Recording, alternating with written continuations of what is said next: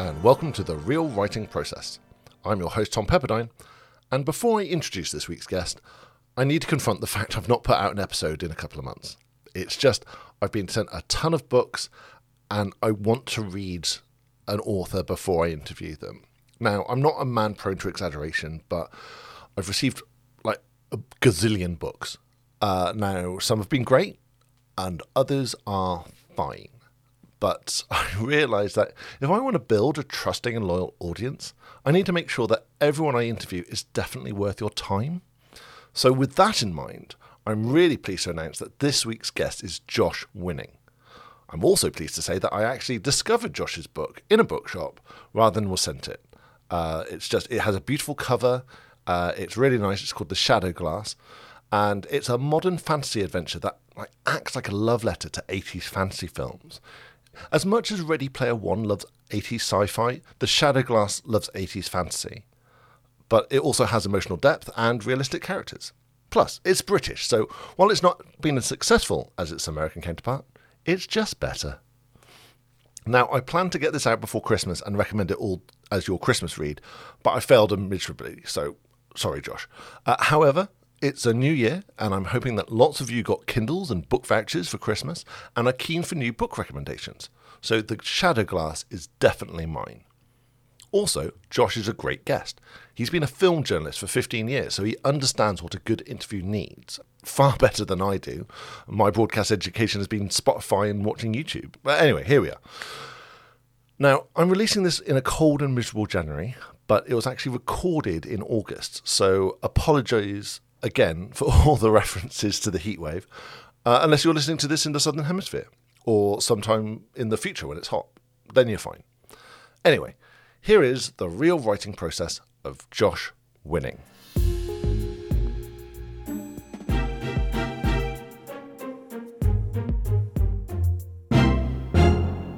And I'm here with Josh Winning. Josh, hello.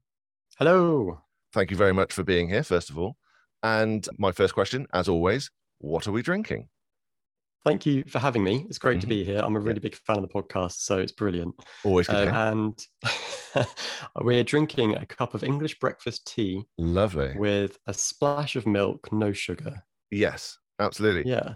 I'm not usually a tea drinker. This podcast is definitely getting me more into tea as more authors request tea. And I've got Taylor's of Harrogate English breakfast tea, which I swiped from a hotel. Nice choice. I like it. Yeah, sometimes I do coffee, sometimes I do tea. I can switch a bit between the two. Yeah. I find that coffee is like my jet fuel if I am desperate to just get 1,000 words out, but pretty much an hour later I'm done. I can't do anything else. Whereas tea is like my my endurance drink. If I want to spend a full day writing, just keep topping it it's up. a slow burn caffeine hit. Exactly. Or caffeine release. Yeah. And your mug is very on brand there with the little hello creature. Yeah, completely from accidental. No, I love it. Do you know the name? Does that character have a name in Labyrinth? It's just the little worm dude. I think he may have been named after the fact, but for me, he's just the worm. That's what he says in the film. Yeah, that's true. Yeah. Don't want to go that way. No, never go that way. So this is definitely going to be an interview where I think because we're 80s children, we're going to be doing a lot of pop culture knowledge reference riffing.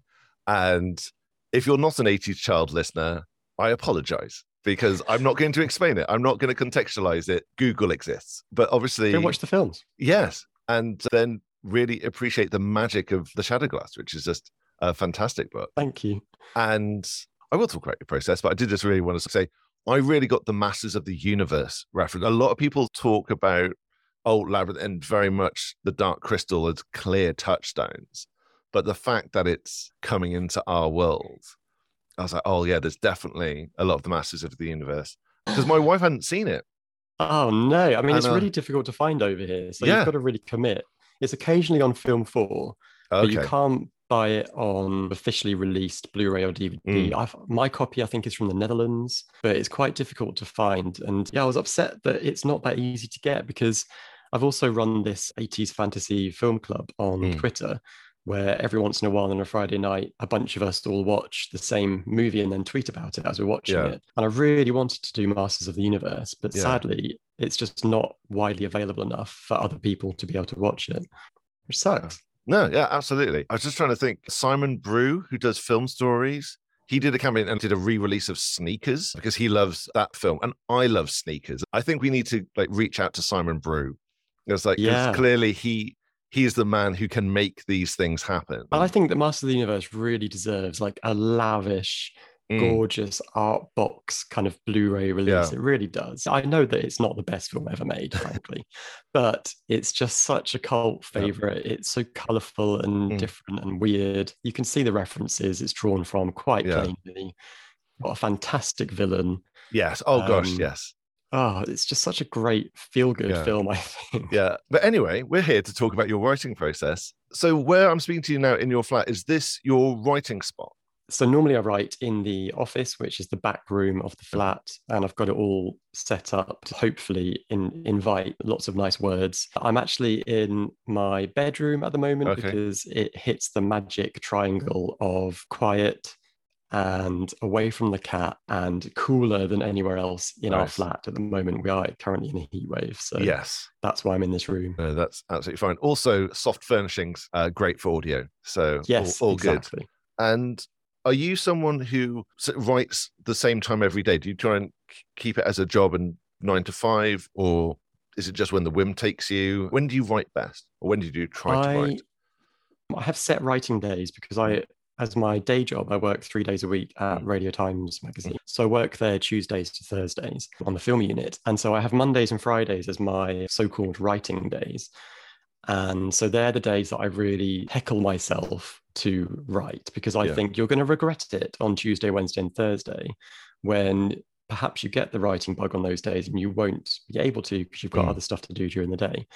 So Mondays and Fridays are my writing days. I'm better in the mornings, I think, if I can get up, cup of tea, maybe go out for a 20-minute walk first, then come back to my desk, get my feet under the desk, and at least try to get out 1,000 words. I know that Stephen King says he likes to do 2,000 no matter what, come what may. He does 2,000 a day. And I'm happy with 1,000. I feel like I've done something.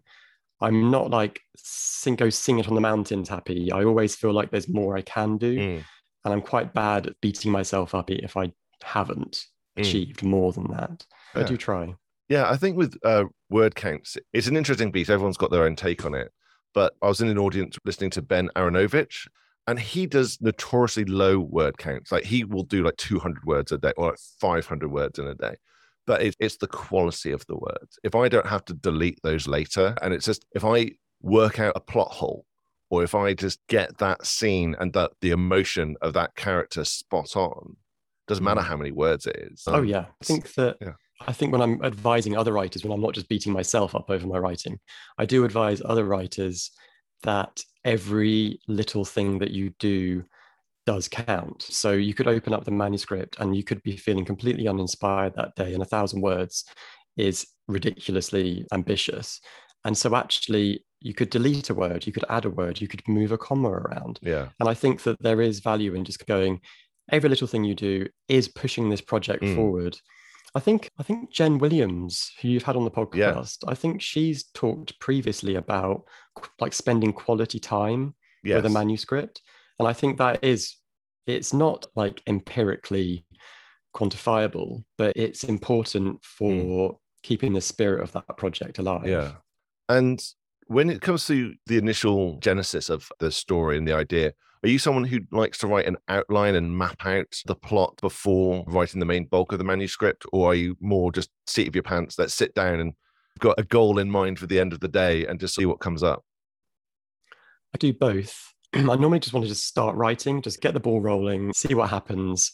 But I normally reach a point where actually I do have to outline.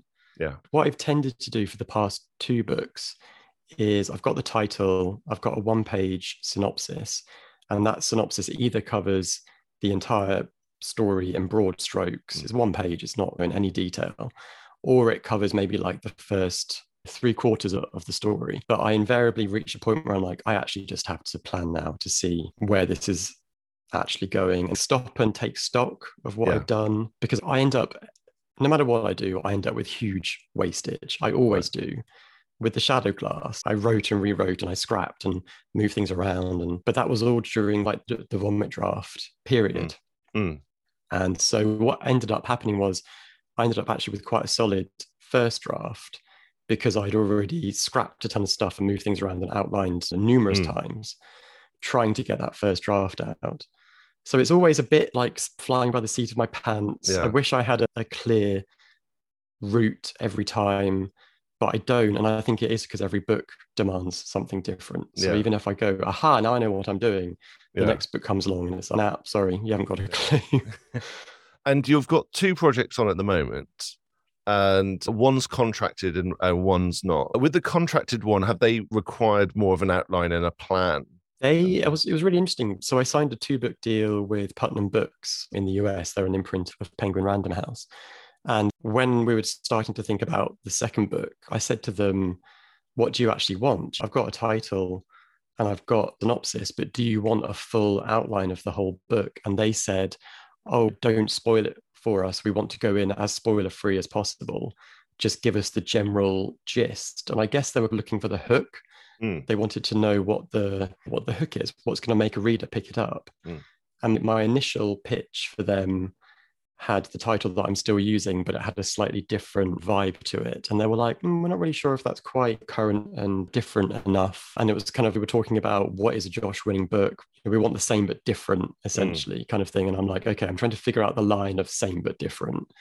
And so I went back with a revised pitch, which they really liked, and said, yep, go for it. So they have the 1-page synopsis, but they don't know the ending, partly because I don't know the ending either. And is that how you like to start your story ideas, is actually with a hook, like just a scenario, sort of synopsis idea? When do you start developing the characters, the actual world with your stories?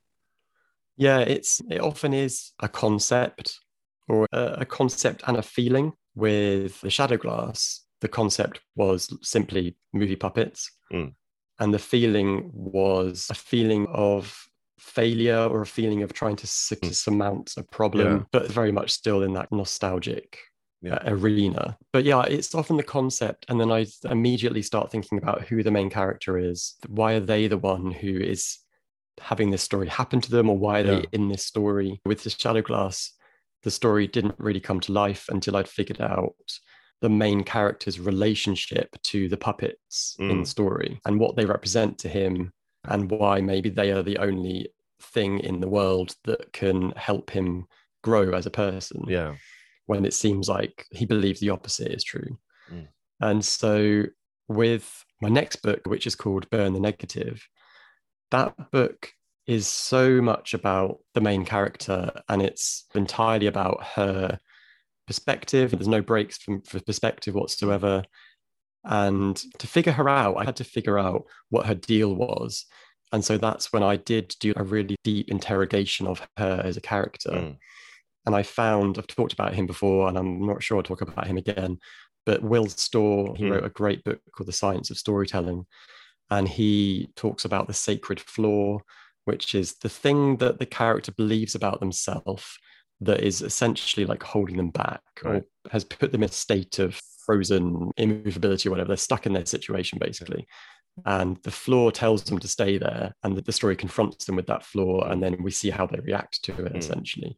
And I found that really useful for Burn the Negative, and finding out who that character was.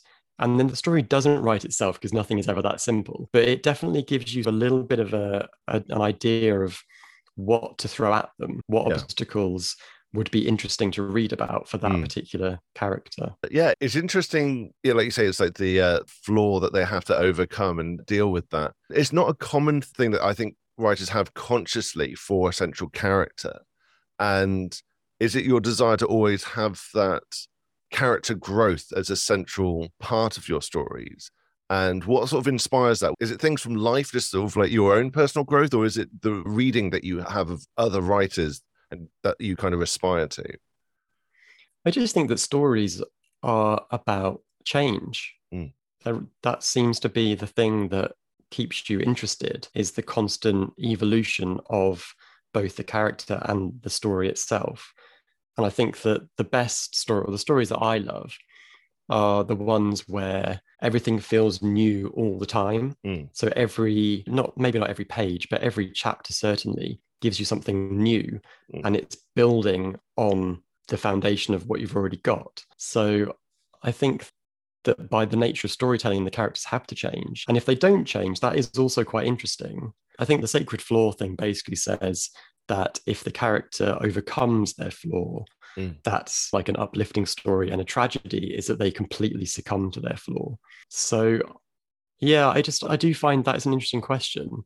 But personally, I just feel like I want to see the character, their evolution from the beginning of the book to the end of the book. And my thing is I always want my main characters to do something at the end of the book that you would never imagine that they would have done at the start of the story. Yeah. I think it gives a nice arc to a story. Absolutely. I think it's also ingrained in fantasy and horror storytelling, especially in movies. If you look at the final girl trope, which bizarrely has now become this like explosive pop culture movement where everyone's talking about final girls. Like we've been talking about these guys since the 80s. But it's that trope is all about change. It's all about the supposed wallflower innocent character discovering their inner metal and actually confronting the monster.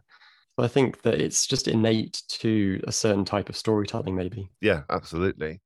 And talking about fantasy and horror and the things you enjoy to write as well as read, I loved in The Shadowglass the world beyond, and how you made that familiar, but it very much its own world with its own magic system and everything. Is that something that you're keen to do in your future books? I'm not sure with Burn the Negative if there's that same magical realism aspect to it, but that level of world building, is that something you enjoy, and how did you go about doing it?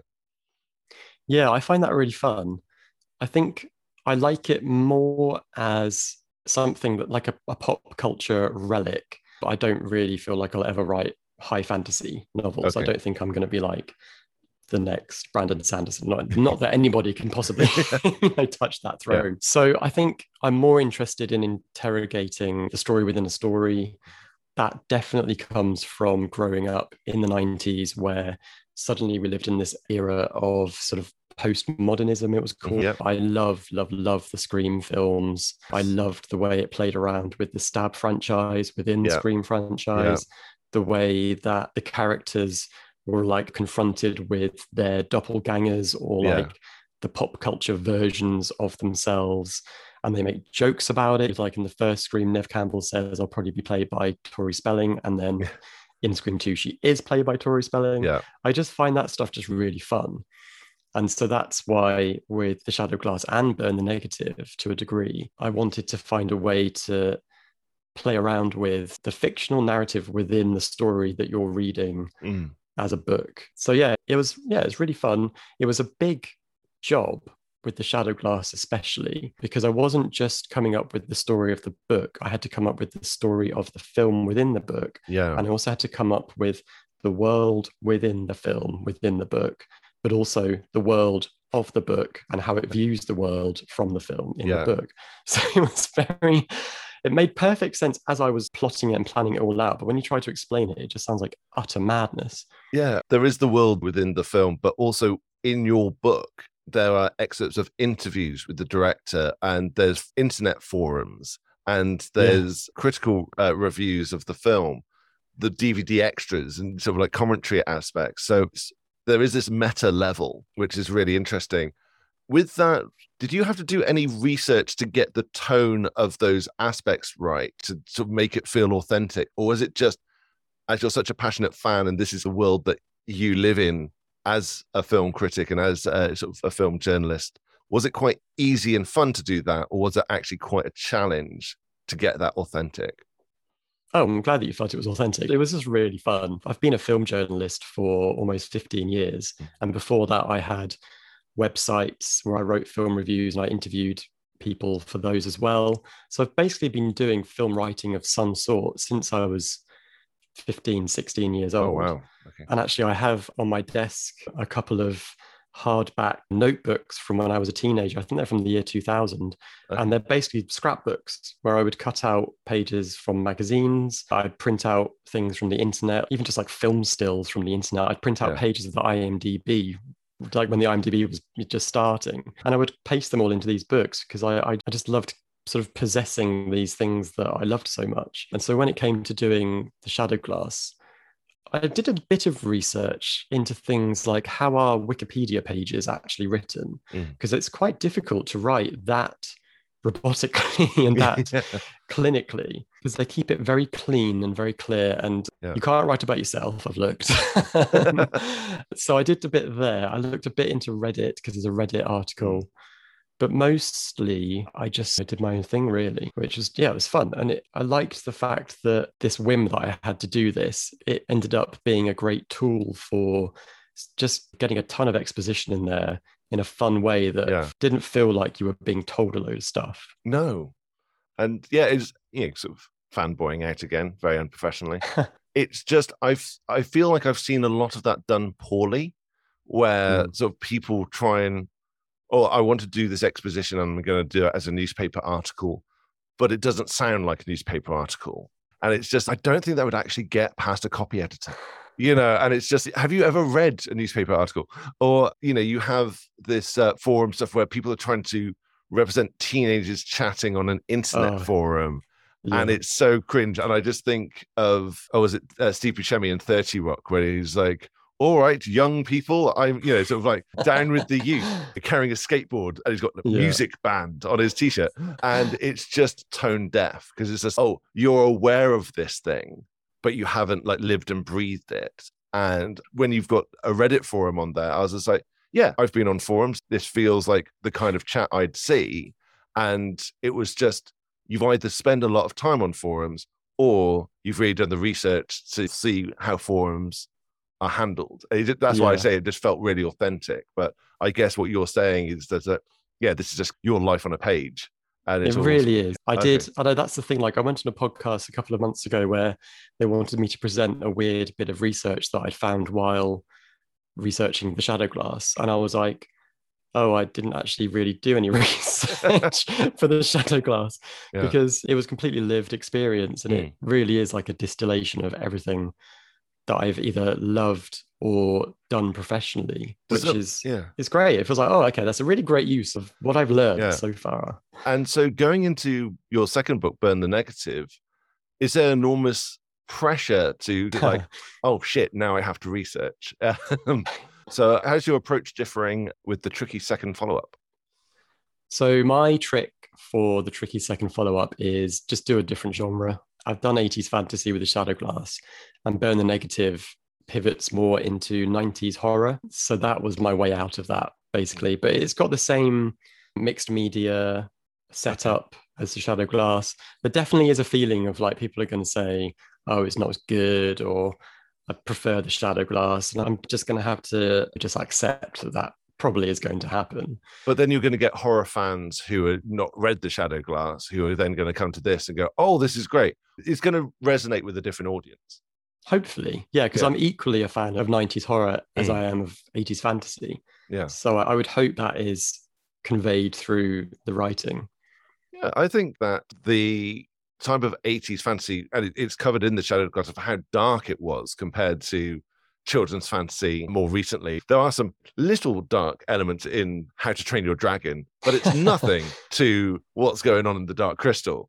And so, I think that when you've got that sort of darkness kind of ingrained, because also I feel that the people making it had a horror love in some of that fantasy. Yeah. That when The Princess Bride is directed by the same guy who did Misery. Yeah. So, it's a perfect example. And so you get that. So when you're a little older, when you're a teenager, coming from that as a youth, you aren't like naturally going into the more horror side of it. And you have got all the Nightmare on Elm Street films that you couldn't see but heard about as a kid, you now have access to.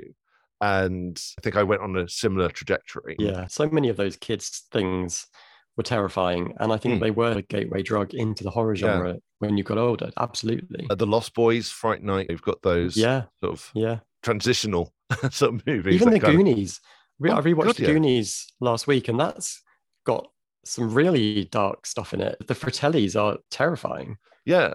Also, just some of the like adult language that mouth. Yeah, when he's speaking Spanish and he's saying where all the drugs are kept, and it's just like did not pick up on that when I was a kid. Also, you can't get away with a pirate called One-Eyed Willie in the modern day. Yeah, and like the very first scene is a guy pretending to hang himself in jail. Yeah, I think that was actually cut out on British TV when it was on TV. But yeah, there's some dark stuff in there. There really is. And yes, even Indiana Jones, Temple of Doom is pretty much a horror as much as you can. Yeah, no, that's really cool. And again, is this sort of, you've not had to do much research because it's more of a distillation and it's more recent, I guess, like going back to the 90s, back to the 80s. I had to do research into sort of American geography a little bit because it's all set in LA. And I have been to LA a fair bit, so I know the lay of the land there. But yeah, like in terms of like the surrounding areas, because the characters do start to move a little bit outside of LA, I did have to research. So like, I've been to the Mojave Desert, but I just remember being in it. I don't remember how you got there or what actually happens there. So I did a bit of research there. And like weirdly, I won't really spoil what this research was, but there were moments when I did some research and it fitted so perfectly to what I was trying to do, or it fitted like the name of something I'd already come up with, or like just the vibe of the thing. I just was a bit freaked out actually I was like, is this book writing me? Like, it was really bizarre. No, absolutely. Yeah, sometimes you just get these amazing historical details. G.V. Anderson is an award-winning short story writer who we've had on, and she found a diary in the Second World War which listed the air raids, and so she could actually tie up like certain raids with certain events happening. And I love that stuff. Yeah, but yes, we won't spoil it, but it's nice when those things happen. So it's set in the 90s, I guess, if it's got these details. Set Monday. Okay. Yeah, so the plot, the spiel for the plot is it's about a journalist who is sent to LA to report on a horror streaming series. And on the way there, she discovers that it's actually a remake of the cursed 90s horror film that she starred in as a child. Okay. So it's playing around with like maybe a bit of Poltergeist. It's very much about cursed films, like interrogating what it means to be a cursed film and that kind of stuff, but also like child stars. So yeah, hopefully it's like a fun new way of looking at quite a familiar thing, essentially. No, absolutely. And you said earlier, people might not like it as much as the Shadow Glass and having that fit. Is there any kind of imposter syndrome now that sort of the Shadow Glass has hit, and I feel it has resonated with a fair few people, and you're getting that sort of feedback from the audience? Do you ever have like periods of doubt with Burn the Negative where you're like, have I misfired here? Or how's it getting through that book, if you get imposter syndrome? Yeah, the imposter is always there. It's the gremlin on your shoulder whispering in your ear. It's just always there no matter what.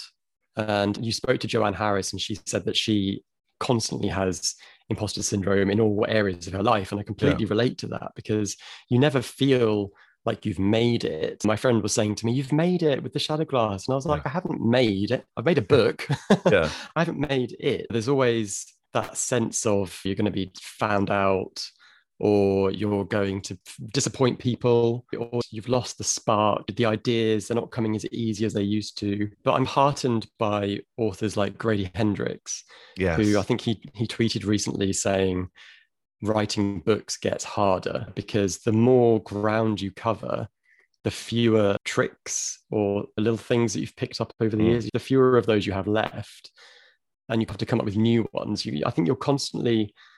I feel like you should always be on receive mode rather than transmit mode. I think that it's important to constantly be refueling your reservoir of ideas or reservoir of creative energy, looking for things that are interesting to you, learning about things, because I think that does help to start to hush up the imposter. I've not published many books, but I definitely think generally as a writer, I've reached a point where I know I can write competently. And that's quite a nice feeling, because it's okay, whatever I manage to get out today, there might be something in there that's usable. So that's nice. You're not battling with the language to the same degree that you may have been 5 or 6 years ago. But there is always that feeling of, oh, this one isn't coming together properly. Oh, I don't know about this one. And it can happen a day after you've had a great writing day. Yeah. It's just a constant fight with the imposter, I think. I don't imagine it'll ever go away. And do you have any sort of like writing rituals or any sort of good luck charms that help you through difficult bits? Or is it just you just need to step away from the computer and maybe just go and watch a film?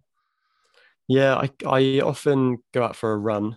I'm not a very fast runner. I don't run very far, but I do it and it clears my head. And sometimes I have a little idea on a run. I mean, most runs I go on, I do have a little sort of aha moment. And it can be as small as, oh, that chapter I've just written, actually, that needs to go a bit later. I need to put something else ahead of that. Or it can be, oh, I've been worrying about how I'm going to get that information across. What if I do it through this new character and come up with a new character? That's a good way of getting over the stresses of trying to be creative sometimes. And actually, that sort of brings a question to mind that if you're working 3 days a week and getting ideas on runs, are you someone who's a prolific note taker? Do you have a little notebook that you take out? Or when you're at work, it's just, oh, this is something, when I'm back to writing on Friday, I'll put it down. Or do you have an app on your phone? How do you record these ideas? Or do you just try and keep them in your brain in the hope that if it's good, it'll stick? I have notes everywhere. If I haven't got my notebook on me, then I will write into the notes app on my phone. And if I haven't got that with me for some reason, I'll create a new draft of an email in Gmail and I'll just write a few notes in there and then save it to drafts. Right. But it does get a bit confusing because I'm like, I'm pretty sure I had a really amazing idea related to this one thing, but where the hell is it? 9 times out of 10, I spend ages trying to find that idea. And when I do find it, it's actually rubbish. But it's a bit of a chaotic setup. But I guess I know that I've written it down somewhere just in case. Yeah.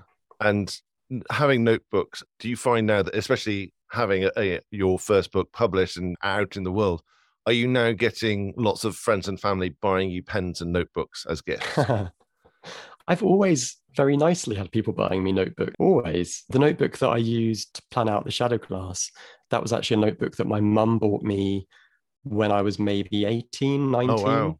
And I hadn't touched it. She passed away when I was 21 and I haven't touched it for years and years because I just didn't feel like there was anything worthy of that notebook. And for some reason with the Shadow Class, I was like, I think this is the time to use this one actually. But yeah, I can have a notebook sitting there empty for years without using it. And then maybe the right project comes along and I'm like, okay, let's do this. Nice. And do you have a favorite pen? Do you like clicky pens or just like a standard Bic pen or fountain pens? Or is it just whatever's to hand? I like the gel roller pens just because it's just the ink just comes out and it glides across the page. Yeah. Biros can be a bit sticky, a bit sort of scratchy, and they can come through the other side. If I'm getting like really quite angry in my writing, it can come through the other side. So I tend not to use biros, and I haven't used a fountain pen since I was about 12 years old at school. So definitely not going down that road. Yeah, that's right. Some people I think can sometimes fetishize their writing implement. So it's always an interesting ask, I think. And I don't like Sharpies either. Like often if I go into a shop and say, would you like me to sign a copy of the book for you?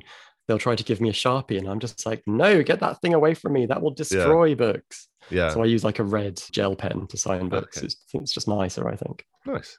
That's good. Yeah, I have this theory that there's so many sort of pens and notebooks would be such a personal thing for writers that I would never dream of buying a notebook or pen because I feel like that's in hand. They know what they want. And it also just, like you said, having that this is the one for this project, it's a very personal choice thing. And you can have them that are empty for years. So it's my theory, and I want to push this out into the ether, that it's booze and loungewear.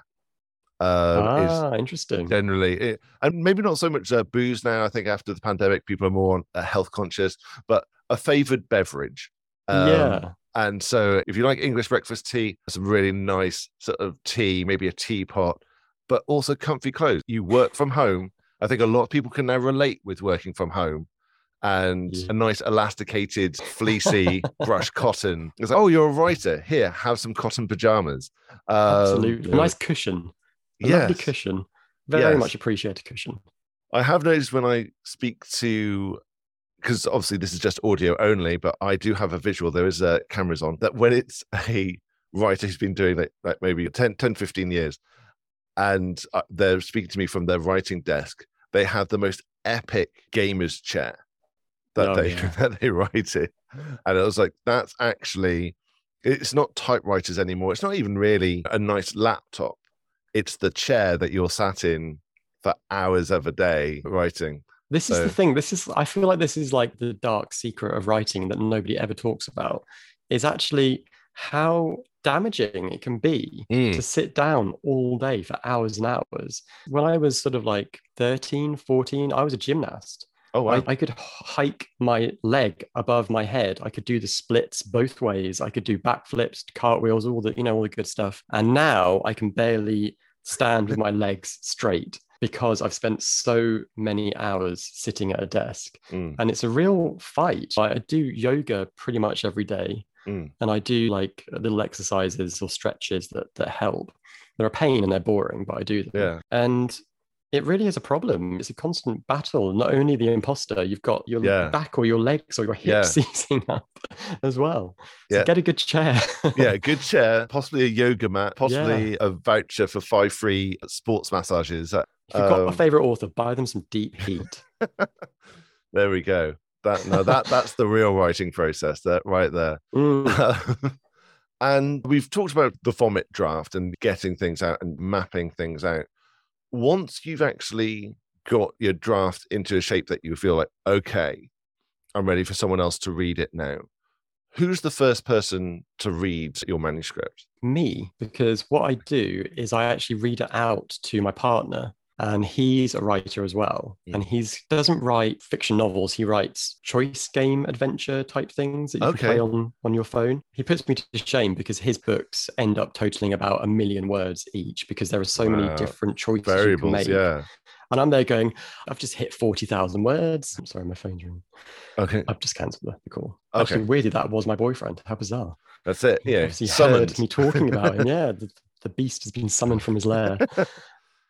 Yeah. So I read it out to him first, just because he's got such a great grasp of story. It helps on so many levels because it means I can hear the story out loud for the first time. Yeah. And my boyfriend can give me feedback live. We read a chapter, then he'll give me his thoughts on that chapter. He's great for picking up on things that I would never have thought of, like deleting things that maybe make things more mysterious without being elusive, and things like maybe slight sensitivity type stuff. Yeah. Maybe if I make a bad joke, he's like, nah, I think that actually probably is quite offensive. So I'm like, okay, good to know now. So that's my first port of call, basically, is reading it out to him. Then I'll give it another scrub. And either I'll send it to a friend, a writer friend who's sort of like, I call him my alpha beta, because he's just great. He's the first person I trust with this sort of like wobbly newborn thing that I've just pushed out. Sorry, that was really graphic and disgusting. That didn't go where I was expecting it to. But he's great. He's just a great editor. And so he'll give me his thoughts. And then I'll send it to my agent or to my editor. Now that I'm in this 2-book contract thing, I'll send to my editor. And it's a funny thing because now that I have that slight safety net of these professional people who are far and above more intelligent than me and know their stuff really well, knowing that they're there is great in some ways because I feel like they will help me to make this the best thing it can possibly be. But there's also the twin fear of I'm going to send them a pile of crap and they're going to realize there's the imposter again. They're going to realize I'm not what they thought I was. Or there's this thing of a slight thing of going, oh, that'll do because someone else is going to help me fix it. And actually that's a weird thing that I've noticed happening recently, where it's like, no matter what I write, it's going to get changed anyway. And I have to really shut that voice up because you can't reach that point until you've taken the previous steps. So that's a funny situation that I'm finding myself in at the moment. Yeah, I think it's one of those, again, secret parts of the writing process is the relationship with an editor and having that balance where, you've got to trust them that they're right and that their criticisms are going to make it better. But at the same time, you can't be overly reliant on, well, I've got an idea. bashed out some words. Can you make it into a best-selling novel for me, please? Yeah, they're not going to write it for you. No, but yeah. I think editors are the unsung heroes of anything, books, TV, movie. They really are. Because like an editor is there to support you, and their job essentially is to help you figure out exactly what you were trying to say and maybe didn't quite manage to do. So my editor on The Shadowglass was Craig Lyonar, he was at Titan, he's now left. But he was fantastic because he would just ask questions and be like, I'm not really sure about this. And I would be like, oh, obviously, this is what I meant. Oh, okay, it wasn't obvious. Let's figure out a way to make it obvious. And he was great for pinpointing with surgical precision something that wasn't quite doing its job in the book and helping me to figure out how to make it do its job, essentially. And the book is 100 times better for his input. Before that, it was 100 times better for my agent's input. So all these people, you start to feel a bit like, don't tell me the book's good if you liked it. Tell all these other people who were integral to creating this thing that just happens to have my name on it. Yeah. I think it's where I think of musicians and producers, and it is just that flourish. It is just that polish. And it is, as much as people perceive an author as writing in isolation, there are these little collaborations going on.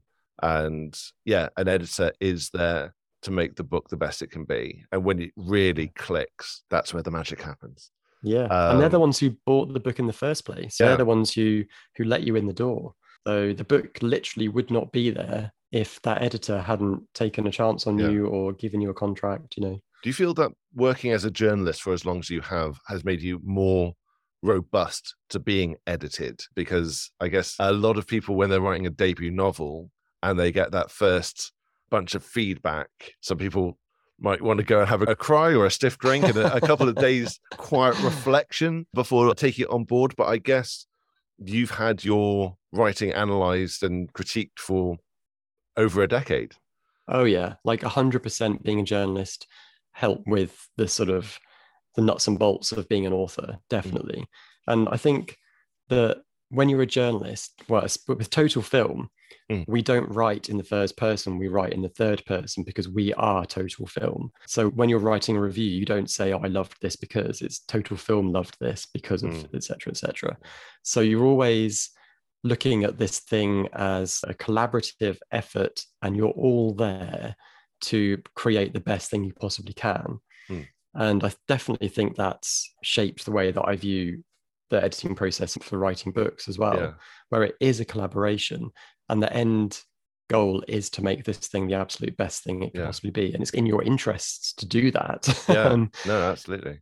And there have been journalists that I've worked with who are precious about their copy, and that's fine. That's just the way they are. But I think that it's beneficial to everyone if you're open to the idea that you're not perfect and maybe that isn't the best way to do something. Yeah, and it's a personal opinion, might be a bit controversial. I feel that there are certain authors that when you get to a certain height of fame and power, not power, influence, that maybe they get to a point where they go, I know what I'm doing. And so the editor then is just more of a proofreader than an actual collaborative partner. And I think you can tell when those relationships change and an author suddenly goes, oh, they're not writing as well as they used to because the ego has got to a certain point. And they've parted ways with an editor and now they've just got a proofreader there. And I think that's a lesson for any author, that just fight for the good editors. Make sure the good editors are well paid as well, because I think that's a thing I see on Twitter at the moment. And as someone who has no skin in the game, I can get on a soapbox and say this, is that there's a lot of editors who are overworked and underpaid and they're leaving in the industry, and the industry and books and readers and authors are suffering for it. Absolutely. God damn it, pay them a decent wage. You've got 2 projects on the go. I think we've talked about Burn the Negative a fair bit. You have a personal project that I appreciate you may want to keep quite close to your chest, but is there anything about that? Is it a different genre again? And what was it that sparked off, okay, I've got this under contract, but I need to start working on this other project just for me? So Burn the Negative is in layout. So the next book I'm working on is book 2 for Putnam. And then I've got another one additional to that, which is out of contract.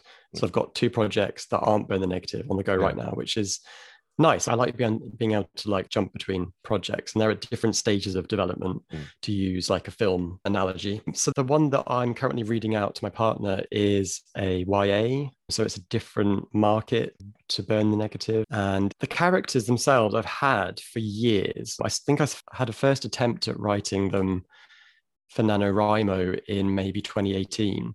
And I got about 50,000 words in, and I didn't really know, it didn't feel right for some reason. And it's complicated because it's about teenagers with like special abilities, essentially. Okay. And that just makes things so complicated. It was birthed out of my love for TV shows like Charmed and Buffy the Vampire Slayer and like Roswell, all those great 90s SFF shows. Yeah. And it's only when you really start to try to do what they did every single goddamn week that you realize how difficult it is, because you're trying to do the interpersonal drama stuff.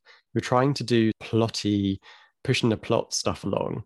And then if you throw in special abilities as well, it's just like another added complication that you have to consider. And in some ways, that stuff is really fun. And it's almost like a way of externalizing your character's internal world, because their abilities can be used in an emotional way, which is what I've tried to do. But then it also throws up problems like if they're being attacked and they're telekinetic, they can literally do anything to defend themselves. So I've been having fun trying to come up with the rules for these abilities that they have and what their limits are, because without limits, it becomes like Eternals, the Marvel film, which I really didn't like. So it's been a fun, long process on that one. And basically I kind of shifted genre. I was writing it very much as a fantasy, but it's become more of a small town mystery, which seems to be working better somehow. Yeah. I think, sometimes when you have these big ideas, but put them in small town environments and just get those interpersonal stakes, rather than like the world is going to end, it's more, those sort of like personal development things. And I had to find the town. I can't really write until I have the setting really clear in my mind. And so the town, when I first started writing it, the town was just this sort of like bland nothing town, middle America. You've seen thousands of those towns on movies and TV. And I was just a bit like, there has to be something more to this town, especially if there are people here with special abilities. And so when I came up with something I've never seen before with this town, and suddenly it became somewhere I wanted to be. It became a town I wanted to write about and be in with these characters. And it really launched me into the writing for that one. Okay, so is it based on a real place, or is just like the concept of that Middletown, the like sort of political, societal standpoint of it? Yeah, it's not based on a real place. So there's something that happened to the town on the millennium that has had like ripple effects throughout the rest of the story. Nice. And the main characters fall into uncovering what happened. And it's a physical thing that happened to the town. It's like it's a visible thing that's happened to this town that people are either ignoring or trying to bulldoze over. There's lots of different agendas flying around. Yeah, it's fun. It's complicated. And that means it's both a joy and a pain to write. I think clearly it's just like pushing yourself into different genre as well. But also, like you say, it's a different readership. And I guess when it's a standard novel where it's not pitched to an age group, you don't have to filter yourself in language or violence and things like that. But when writing younger, it's not just taking the swear words out. It's having people that they can relate to going through the challenges that resonates with people of that age. So how's that challenge? Has that been something that you've had to research, like reading a lot of YA? Oh, yeah. Like I read a fair amount of YA anyway. And so there are books like Clown in a Cornfield by Adam Caesar, which is brilliant. It's a slasher novel, very much inspired by 90s slasher movies, but it's a YA, and he goes to some real extremes in that book that you might not necessarily think you would find in YA. Yeah. And it's brilliant. It just doesn't hold back. And books like Harrow Lake by Kat Ellis, and she did Wicked Little Deeds as well, where sort of small town, weird Americana type stuff. So I've definitely got those two in mind while writing this. I think there is a slight feeling of worrying about writing teenagers, how they talk to each other. I've watched a bit of the new Gossip Girl TV series, and the way they talk to each other is just completely out of my grasp. I just can't write that kind of dialogue. But I think I've read somebody talking about writing teenage dialogue, and I think it might have been Sadie Hartman, who's a big horror person on Twitter, and she kind of said, I hate it when writers use slang that immediately dates whatever you're reading. So I'm steering clear of anything too slangy and just trying to have the characters speak in a way that's authentic to their personality, rather than worrying too much about if I'm writing authentic teenagers. Yeah. Also, I wanted to ask, because obviously you have these characters that go through big change. Do you find yourself having moments of reflection and questioning your own life and the way that you behave around people, that you go, oh, actually, this is almost a form of therapy for me? And writing YA, have you really had to revisit your teenage years? And, have you now got a new perspective on your childhood? Oh, man. Getting deep now. I know, we're really going there. I do remember being very shy, quiet, nervous teenager, but all of the characters that I loved on teen TV shows were the opposite of that. So that's what I write, essentially. Like, whenever I've written teenagers, I haven't written what I was like as a teenager, because frankly, it's really boring. So I don't know if it's made me reappraise my past. I think the Shadowglass I was conscious that I was writing it around the time that I was spending a lot of time with my dad. The book itself is about this complicated relationship between the main character and his deceased father. And I was spending a lot of time with my dad at that time because there was some family stuff going on. And I think I only really realized a couple of weeks ago that I think the Shadowglass is me coming to terms with my dad's mortality, essentially, and thinking he is going to be gone at some point. It seems like he's been around forever, especially after my mum passed away. It's like dad has been this constant presence. And the older I get, the older he gets. He's 71 now. And it's a bit like, yeah, he is going to be gone one day. And it's such a big thing to try to understand. And I think the Shadowglass played a part in that. What was the rest of the question? Well, it was just, I think you answered it. It was just having characters that go through change. Do they change you? And have you felt that you've had change? I do think that my characters help me examine a portion of myself, definitely. In the Shadowglass, Jack, his philosophy or his flaw is basically, if I don't commit to anything, I can never fail at anything.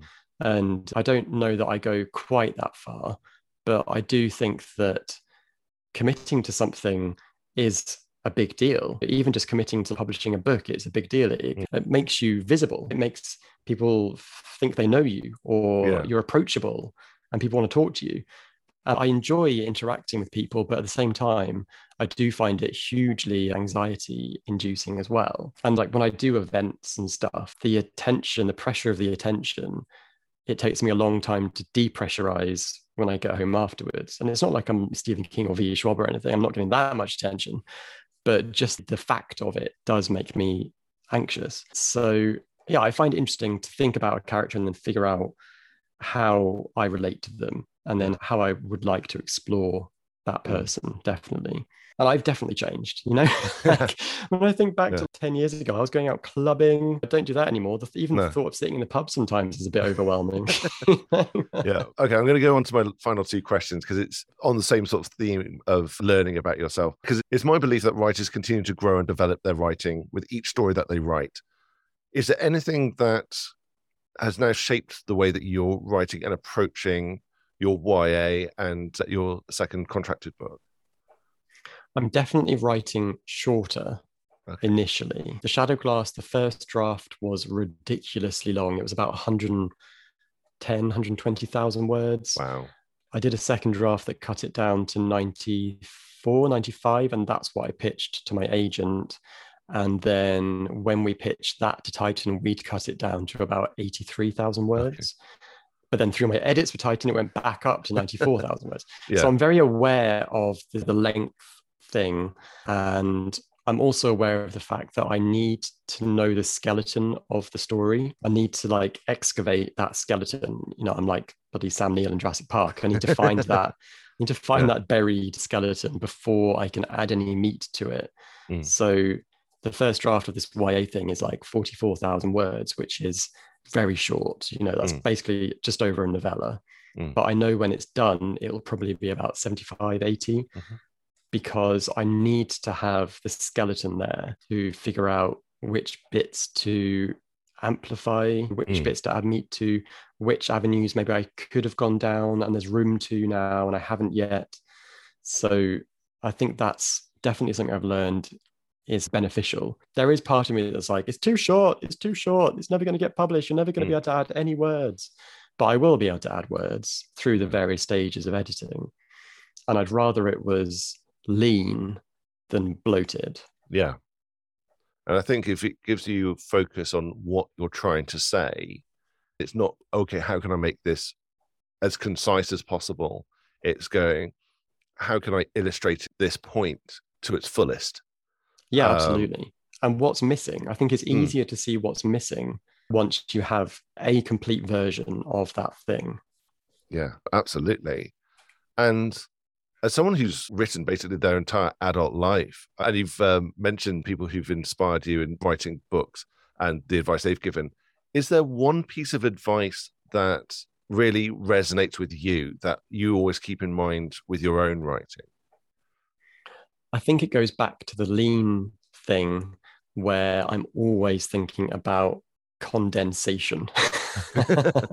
Not the stuff on the windows. I had a great tutor at university. I did a screenwriting module and she worked in soaps. She worked on EastEnders. Oh, wow. And brevity was really important to her.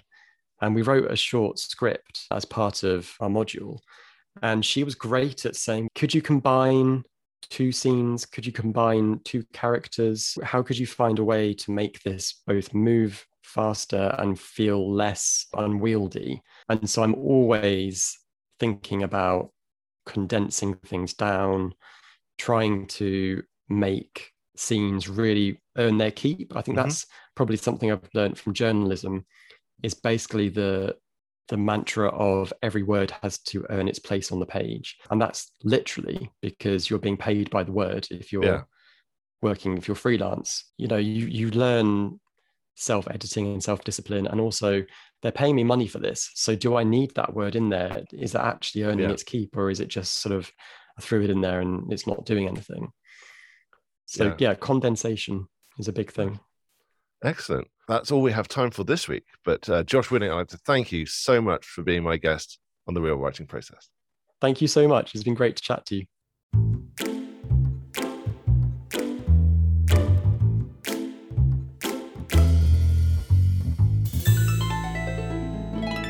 And that was The Real Writing Process of Josh Winning. His debut novel, The Shadow Glass, is out now. I fully recommend you buy it, read it, and then buy copies for all your friends and family.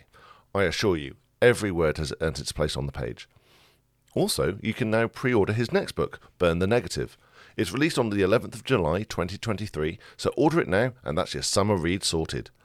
And if you'd like to hear more from Josh, then I do recommend you follow him on Instagram.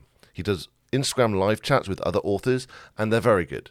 He also has a Linktree page with all his links in, so that's in the show notes, and it links to everything he does and what's coming out. It's great. And that's it for this episode. More episodes will be coming, as I have a stack of interviews already recorded, and there's a few more lined up. I don't think I need to explain why the episodes are delayed. I think a lot of us are processing the same trauma. But in the meantime, look after yourselves and keep writing until the world ends.